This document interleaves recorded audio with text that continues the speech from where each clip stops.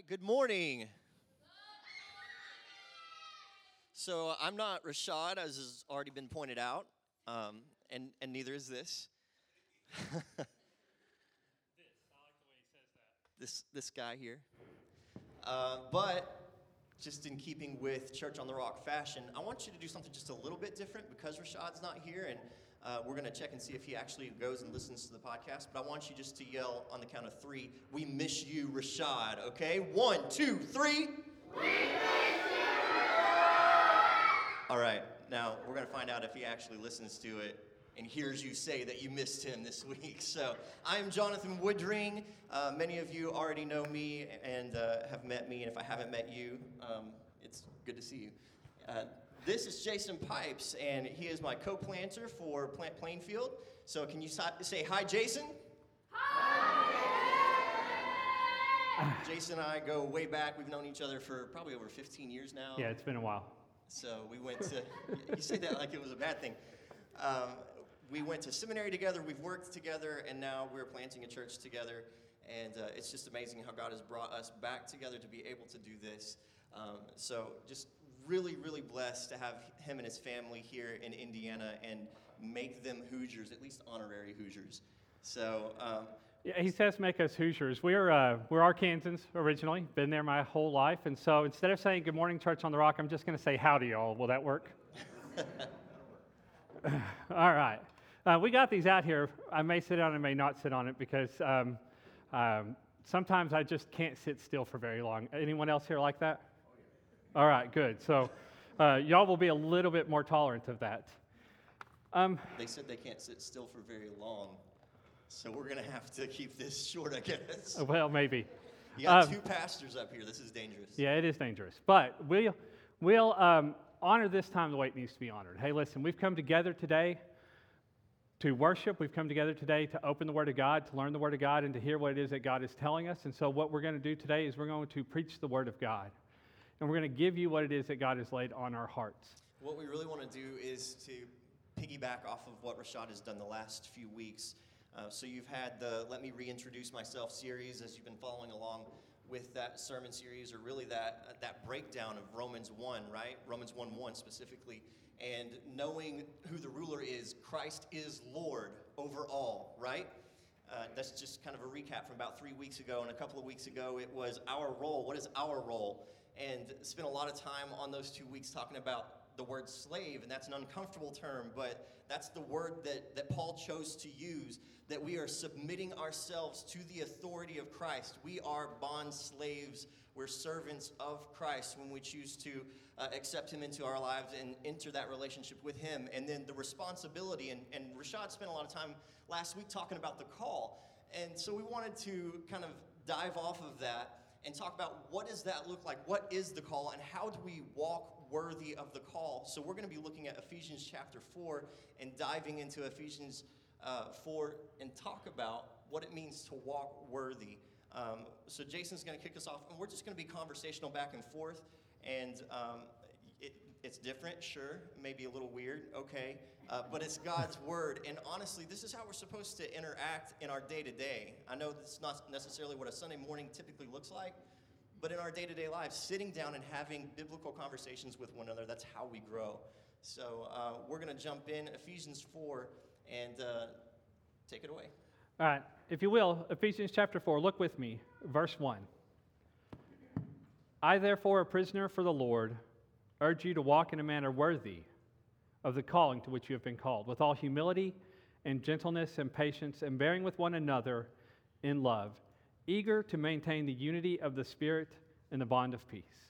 If you will, let's go to the Lord in a word of prayer.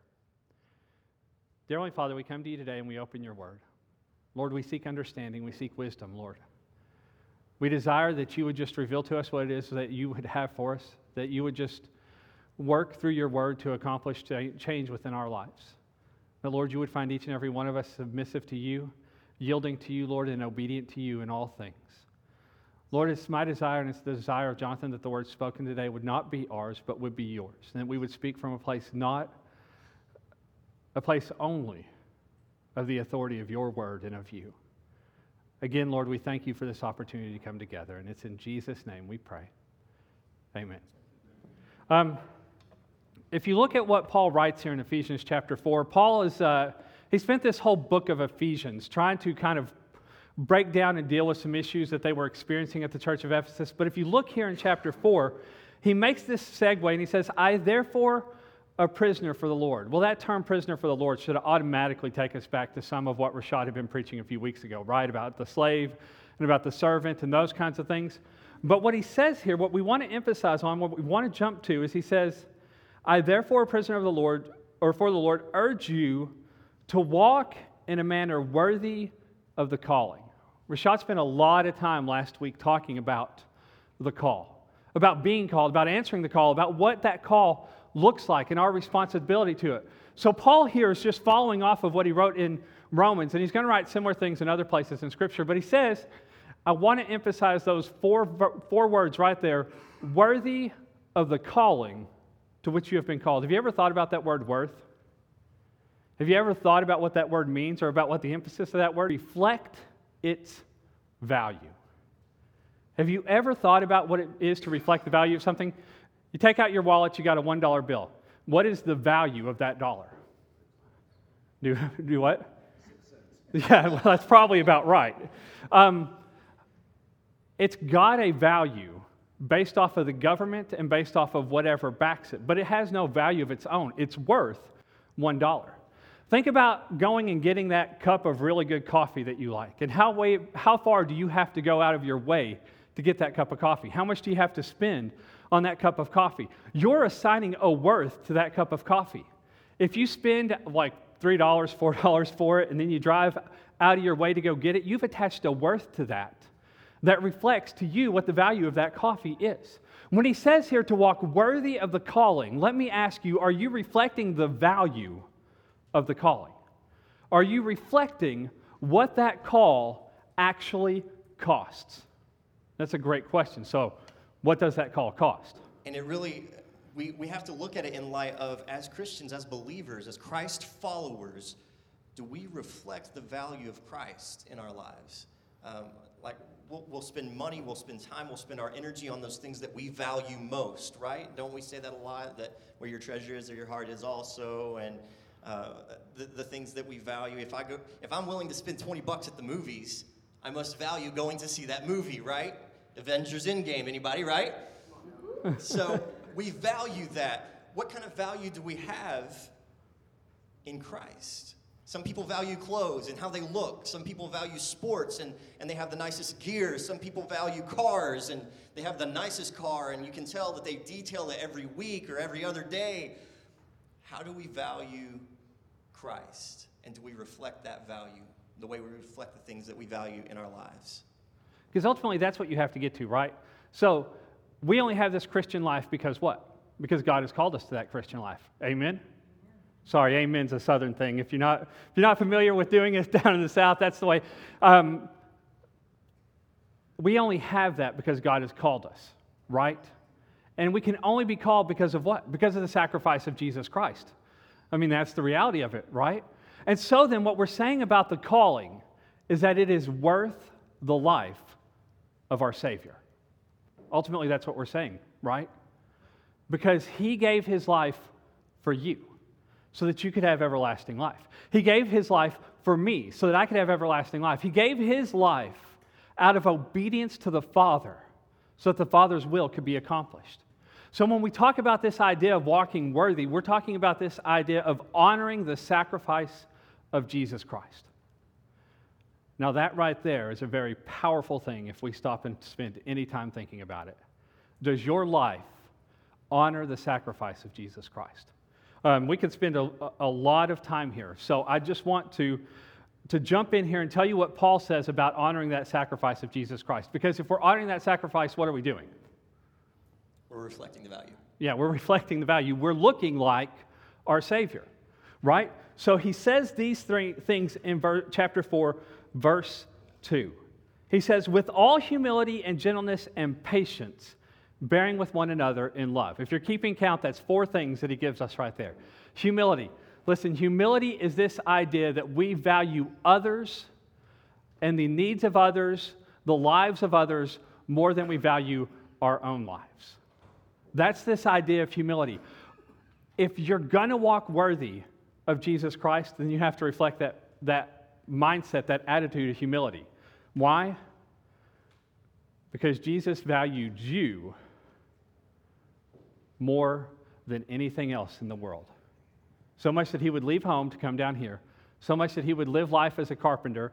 So much that he would live life and endure contradictions. That's the way the King James says it. But you and I know people who are opposed to him for our salvation's sake. So humility is that first term there. And we get that, right? In your life, have you been humble for the sake of your brother and sister in Christ? I mean, let's be real and let's be honest for just a second here. How low have you gotten for the sake of your brother and sister in Christ? What have you done for them lately that requires yourself to stoop and to be there for their sake? In tracking with that, humility is countercultural, right? It's always about getting ahead. It's always about how can I elevate self? How can I be promoted? How can I be higher or better or greater than the next person? That's the world we live in, right? I mean, we look around and we see it every day. We see it in politics. We see it in corporations. We see it in every...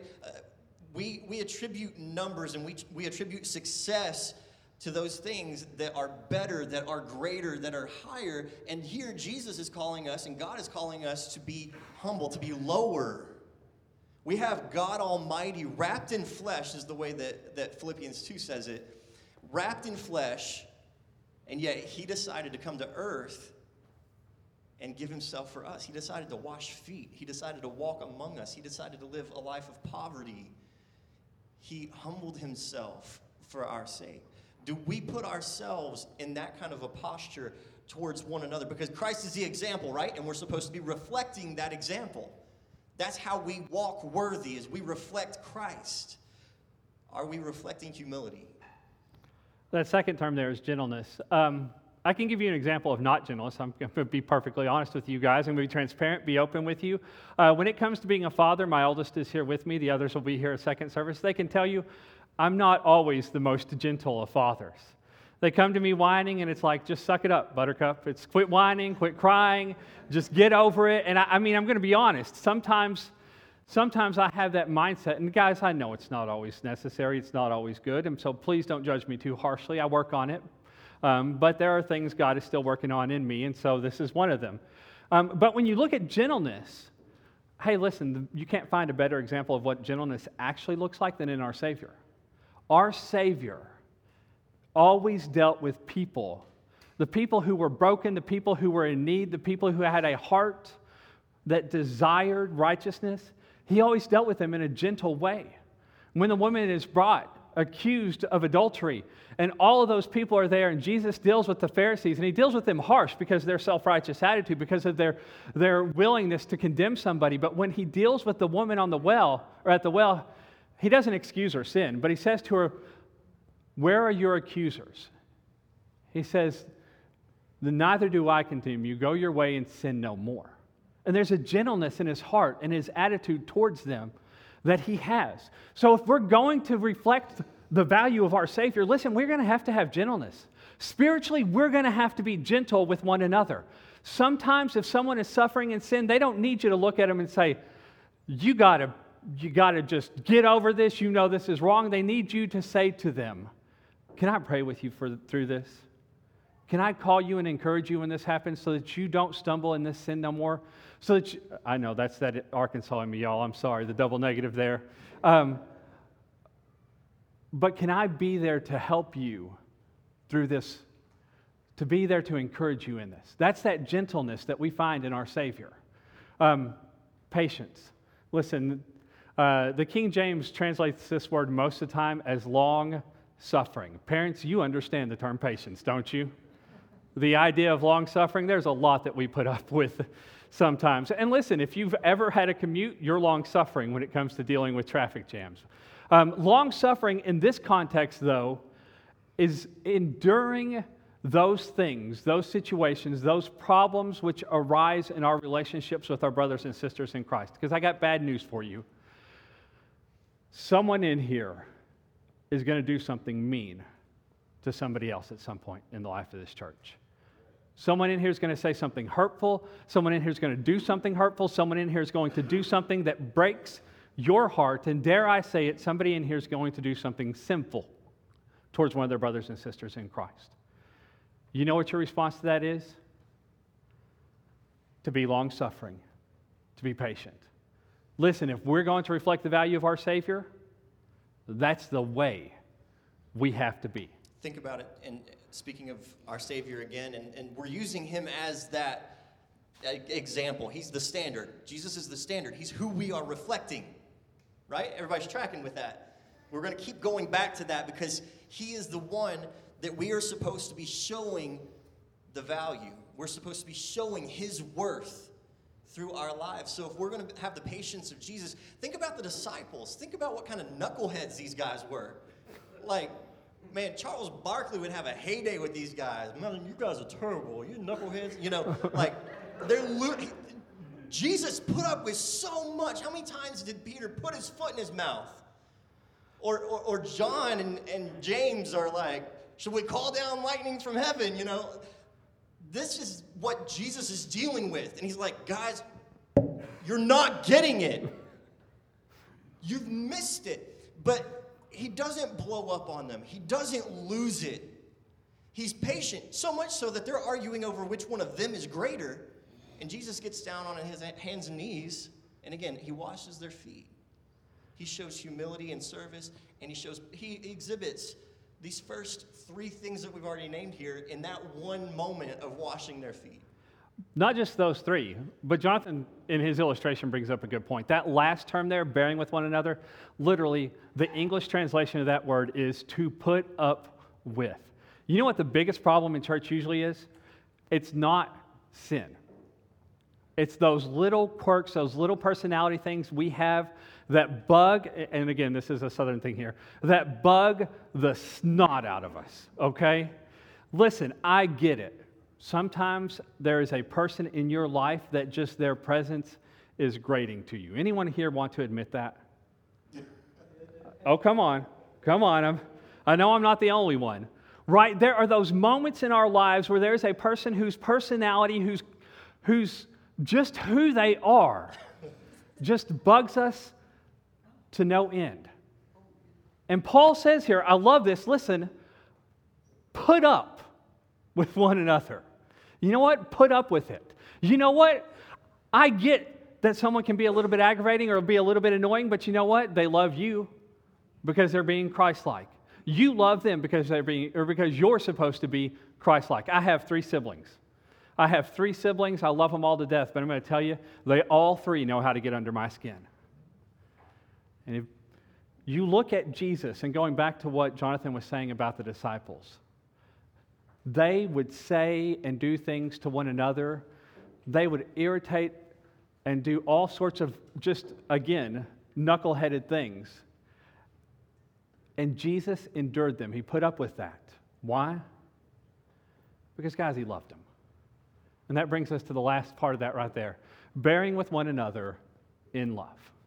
All these tie back to that, but we'll get to that again more in a little bit. I want you to look here at verse 3. So he says this, eager to maintain the unity of the Spirit in the bond of peace.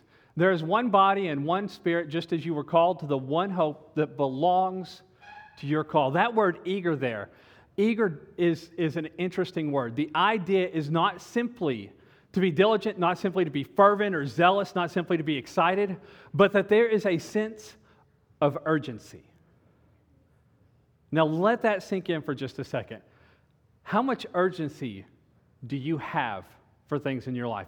What gets you rushing and running around? What gets you to feel like you have to do it right now at this very moment? Because humility has to be accomplished in your walk with your brothers and sisters right now. Gentleness, right now. Long-suffering, patience, as much as it's a paradox, has to be done right now. You have to hurry up and be patient with one another. Yep. Hurry up and be patient. Enduring, putting up with one another, there's an urgency to that. Why? Because listen, the devil's a roaring lion, seeking whom he may devour. The moment that you stop demonstrating humility to your brother or sister in Christ is the moment that they have lost the protection of the family of God being there with them.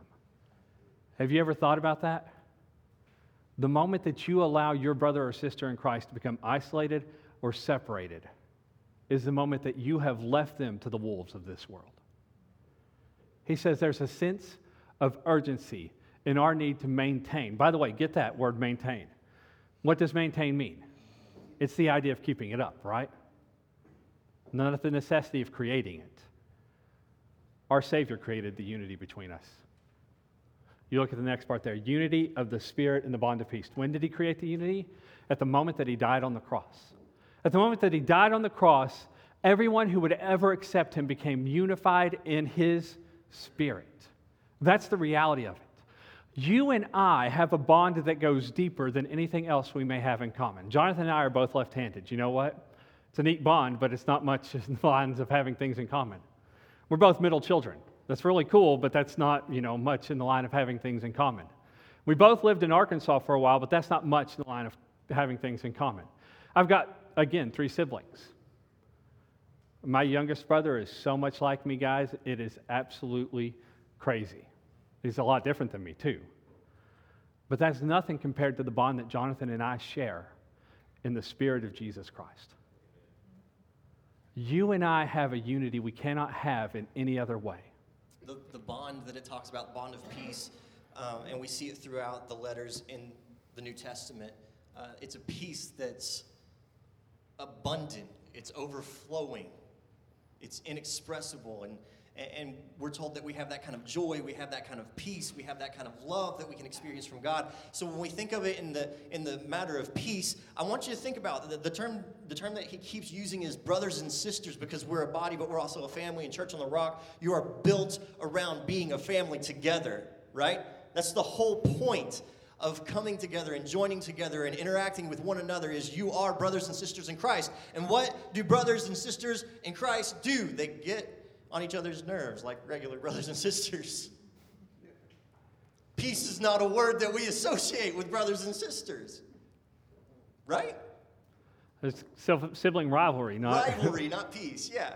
Contention, fighting, just complaining about one another. That is what we tend to think about because we're human and we're sinful and we're broken. But here it says that we're bound by peace. We're bound in the Spirit by peace. It's what joins us together. The word bond there, the bond of peace, there's a couple of definitions. One's fetter, which is like chains or cuffs, but the other is sinew, like ligaments or tendons. And we're about to see Paul take us on this ride of describing the church as a body. So as we keep that in mind and we think about the thing that holds us together, the thing that attaches my muscle to my bone. Anybody basketball fans around here? A few of you? Okay, who knows Kevin Durant? Not personally, but the name, Kevin Durant? Anybody? All right, a few people. So many of you, if you've kept up with basketball, Kevin Durant was injured, came back in one of the games in the NBA Finals, and he was out because of a quad injury. Or a calf injury, I'm sorry. So calf, back of the leg, right? He comes back, and he's almost immediately injured about 11 minutes into the game. He's playing, and as he takes a step, and if you watch it in slow-mo, you can actually see his calf just kind of snaps back up. It's not grotesque in real time, but in slow-mo, it's not necessarily fun to watch. So go check it out. He snaps his Achilles, which is almost career-ending for a lot of basketball players. So he's had to have surgery on it to reconstruct it, to fix it. The tendon still exists, it's just broken. And I think that a lot of times in our Christian life and in our walk with one another, the peace is broken. The tendons, the ligaments that hold all of us together, it's broken. It's not God that broke it, though. No. It's because we're not showing the humility, the patience, the gentleness, that eagerness to put up with one another. We're not showing that to one another the way we're supposed to. If you want to reclaim that unity, it's very simple. It's just demonstrate that love of Christ. Reflect that value of what was given for you. the one who was humble, the one who was gentle, the one who had all of that. So as we continue on with this line of thinking, I want to read, I'm too short, I have to stand up to read it from the table. So I want to read verse 8. It's not going to be on the screen, but it says, therefore it says, when he ascended on high, he led a host of captives, and he gave gifts to men. And this is Paul referring to Psalm 68, verse 18. But he changes it. He kind of manipulates it for his own use. He's not taking Psalm 68 out of context. He never said he was quoting it here. So I don't want you to think, oh, heresy. The Apostle Paul wrote heresy, inspired by God. That wouldn't make sense. But he's saying that Jesus took captives and gave gifts to men. And in Psalm 68, it says he received gifts from men. Well, wait, how does that work? What does that mean? What's that saying? So if you look at both of those and you think about that, we are gifts. In John 17, Jesus is praying for all believers, and he says, what you have given me, he's praying to the Father, he says, what you have given me, we are gifts to God, and he leads us as captives out, but yet we're still prisoners, right? Because Paul kicks this chapter off with a prisoner of the Lord. We're prisoners, so we're freed captives who became prisoners of Christ. It's crazy how it just kind of goes in a circle, but it's this understanding that we are better, our lives are better captivated by Jesus. And so we are captives of him, and he has given gifts to men. And then we fast forward to verse 11. Verse 11 will be on the screen for you as we look at it here. It says, he gave the apostles, the prophets, the evangelists, the shepherds, and teachers. These are all leadership roles. These are pastors and leaders within the church. He gave them to you. He gave you Rashad Cunningham. He gave you Jason Cervisi. He gave you your care leaders. He gave you this leadership in your church. Verse 12, to equip the saints for the work of ministry, for building up the body of Christ. I want to stop there for just a moment. Leaders are gifts given to you, the body, for the purpose of equipping you so that you can serve the work of the ministry, so that you can serve God better, so that you can serve one another better. Have you ever thought of yourself that way, as a gift to your brothers and sisters in Christ? Stop and just think about that for a second. That doesn't mean you're gifting them with all of your obnoxiousness or all of the annoying things in you. Yeah, don't be socks. Yeah. You ever get socks for Christmas or birthday, or a tie for Father's Day? Yeah. You are a gift in your capacity to serve and to minister and to build others up. When you start thinking of yourself in that way, are your brothers and sisters in Christ getting the most that they can get out of the gift that God has given them? So that leads to this question, how are you expressing Christ's worth? Everybody here plays a role. You all have gifts that you've been given, and your leaders are equipping you with gifts and with skill sets, with knowledge, so that you can better serve. How are you expressing worth? The worth of Christ, the worthiness of him who came to save us. So as we continue on, Ephesians 4:13 and 14 says this, reading verse 13, until we all attain to the unity of the faith and the knowledge of the Son of God, to mature manhood, to the measure of the stature of the fullness of Christ, so that we may no longer be children tossed to and fro by waves and carried about by every wind of doctrine, by human cunning, by craftiness and deceitful schemes. This is the result of walking worthy. You catch that word unity there again? Listen, it's throughout this whole thing. Unity is a concept that we as Christians have diminished. It's something we've watered down. We think as long as we're not arguing, we're unified. We think as long as we're not fighting, we're unified. We think as long as we all want to see the church thrive, we're unified. But I'm telling you right now, if you look at the context of Scripture, that's not even scratching the surface of what unity is. Jesus, when he's praying to the Father, says, I would, Lord, that they would be one as you and I are one. The idea of unity is that spiritually your life and my life are so intertwined that if you suffer, I feel it. If I suffer, you feel it. When you are being blessed, I experience that blessing. That when you have needs, I fulfill that need. When I have need, you fulfill that need. It is the concept of our lives so intertwined spiritually that we cannot exist in the way God desires for us to apart from one another. And it says complete unity. See, earlier in the chapter, Paul is talking about pursuing unity, urgently seeking after unity, maintaining unity. But we do that in an effort to see a complete, perfected unity. We're looking for that kind of oneness that Jesus has with the Father. And we don't have that yet. Does that mean we shouldn't strive for it? Absolutely not. We should strive for it. We should do everything that we can to obtain that level of unity and knowledge of Christ. And it also says maturity in life. This is Paul's version of saying, grow up. Grow up. And the whole point of this is, church isn't for you, and Rashad has spoken to this a little bit the last couple of weeks, but church isn't for you to be entertained. It's for you to be educated. That's right. It's for your growth. It's for your health. It's not just to give you candy. It's to give you nutrients. It's to give you nutrients of the Word of God so that you can go out and live it the way that you're supposed to live it, so that you're not tossed to and fro, is what it says. It's not that you're so whimsical that you're like a child that just like going any direction and has to be redirected all the time. We're supposed to grow in our maturity. We're supposed to be growing as a body. That Greek word is actually, it's an interesting word. It is the idea of full knowledge brought about by experience. So when he says here in this, to the completion of faith and of the knowledge of the Son of God, the idea is not simply that we stand up here and preach to you and you listen to what we have to say, but that if you are walking by faith and you are experiencing the highs and the lows of your relationship with Jesus Christ, we're all having experienced those same highs and lows. And so now we've talked, and we're going to wrap up with this last thing, but we've talked about the attitude of walking worthy. The attitude of walking worthy is the humility.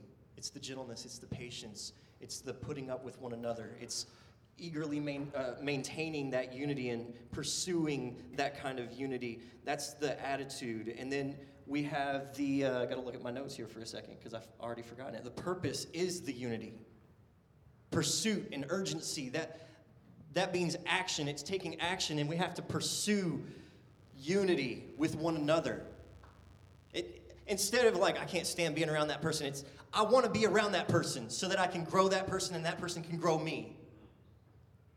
That's what we need to be pursuing. It's the pursuit of worthiness, of walking worthy. And then we see the expression of walking worthy is you are given leaders who have certain skill sets and talents and gifts that God has given them so that they can equip you and they can better hone your skill set and your gifts that God has given you so that we can do the service and the work of God together and we can build the body up. The results of walking worthy is to have that complete unity in faith and in knowledge of Christ, to grow in maturity, to grow as a body, for Church on the Rock to grow as the body that God has made you to be. It's to educate, not to entertain. And then we have, finally, the foundation of walking worthy. And we're kind of doing this backwards, because don't we start with the foundation? That's what we build on. But Paul is doing it a little bit backwards here, because he's trying to build up to this point of, this is what you need to do. This is the attitude you need to have. This is how you need to express it. These are the results that you're going to see. But it all has to be based on love. It all has to be based on love. Look at verses 15 and 16 as we get ready to wrap up here. It says this, rather speaking the truth in love. We good about speaking the truth, not always in love. I'll tell you the truth about how I feel about you. You might not like it because it might not come across in love.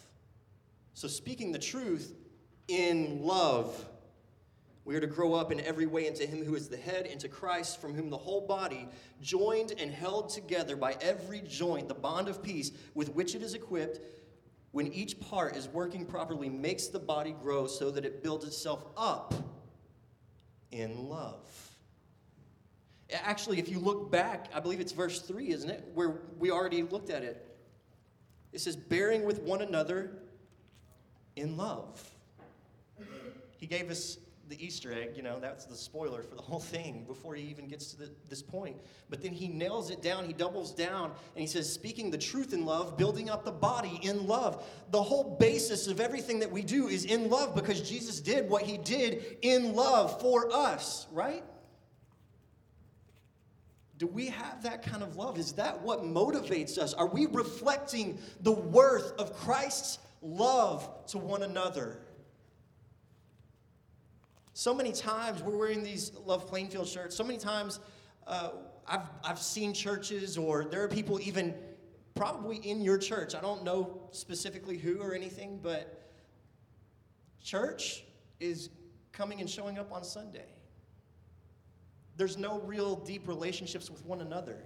You don't even get to the putting up with one another because it's just I see you on Sunday and you're part of my routine. In order to build the body up in love, you have to be spending time with one another. You have to be investing in one another. You have to be around each other enough to get on each other's nerves to have to put up with one another. That's the kind of love that we're supposed to have, is a love that yearns to be with each other, because I don't know about you, I don't want to have part of my body dismembered, I don't want to be missing my arm or my hand or even one of my fingers. I like my pinky toe, okay? And yet sometimes that we see that in the church as we go and we're brand new starting this out. I know that's something that we're going to battle in our future. I know that's something that we're going to encounter, but we want to, from the very ground, establish this. If we're going to be devoted disciples of Jesus, it has to be in a way that we are unified together, bound in peace, loving one another the way that Christ loves us. It has to be love. Fast forward, if you will, to Revelation. It'll be on the screen for you as well. But look at that. It says, I know your works. This is the Apostle John in Revelation 2, and he has encountered Jesus. He's got this vision of Jesus, and this is the 7 churches of Asia, and this one happens to be Ephesus, to whom this letter was written, okay? I know your works, you toil and your patient endurance, and how you cannot bear with those who are evil, but have tested those who call themselves apostles, but are not. I know that you have the knowledge of Christ, is what he's saying. I know that you're firm and convicted in your doctrine.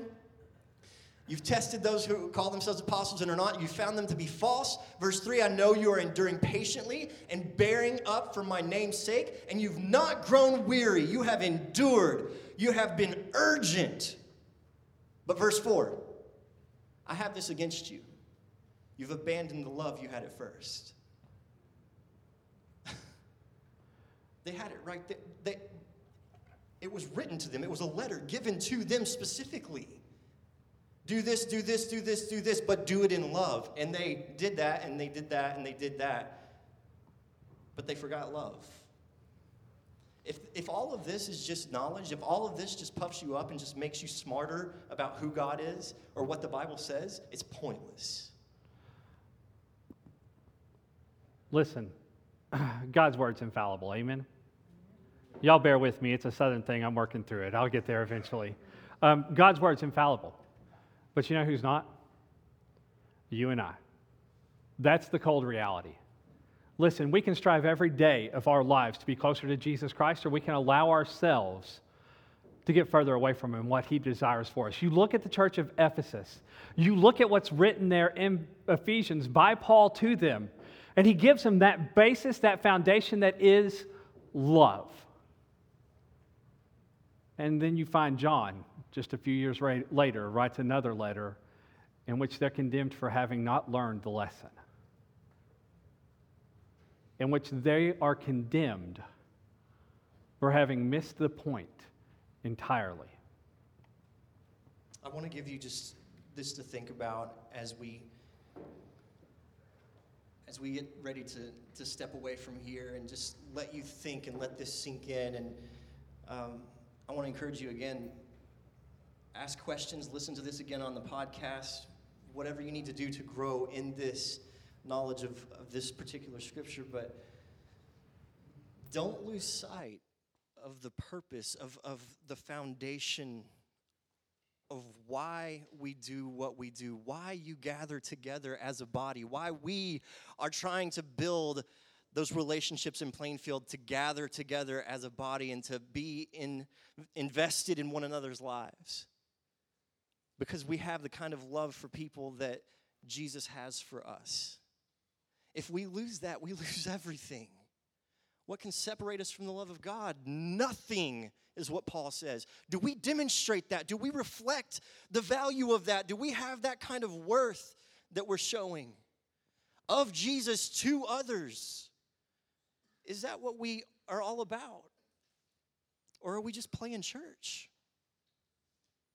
So I want to challenge you with that. Grow. Use this time where you're experiencing deep teaching in your church and ask those questions and jump into a 5-9 families. I want to plug that for you guys right now, because that's how you build those relationships with one another, spending time with one another. And if you have something against someone in your body, go to them, rectify it, fix it, so that you can live out that kind of love, that you can show that kind of worth, that you can be an example of who Jesus is. And then lastly, if you don't know Jesus, if you don't have that relationship, none of this matters anyway. Cry out to him, have him in your life, because he's the one that binds you together in the first place. Otherwise, you are isolated. You're broken. And you're missing out on the greatest family there is to have. So make that right today. Cry out to him. I'm going to pray, and then we're going to sing, and I just want you to give it out all back to him. Show him his worth through your praise, but show him his worth through your life. Let's pray. God, we love you. We thank you so much for your love for us, and I pray that we would reflect that. God, I pray that we would be people who are in pursuit of unity together, that as a family and as churches and as the representation of your kingdom here on earth, I pray that we would have unity. I pray that we would show humility and gentleness and patience, and that we would bear with one another, we put up with each other in love, that we would show this world something supernatural and something beautiful and something great in you. And we know that there are going to be those who reject it, but God, I pray that it would be something that others would seek and that they would embrace and that they would find you in the midst of it all. We love you. We thank you for all that you do, and I thank you for your word that challenges us, that warns us, but that also encourages us and grows us. I thank you. I also thank you for your son, Jesus. It's in his name that we pray. Amen. This podcast is a ministry of Church on the Rock in Brownsburg, Indiana. We hope that it has challenged you to grow deeper in your walk with Christ. If you would like any information about our church, please visit our website, www.churchontherockbb.com.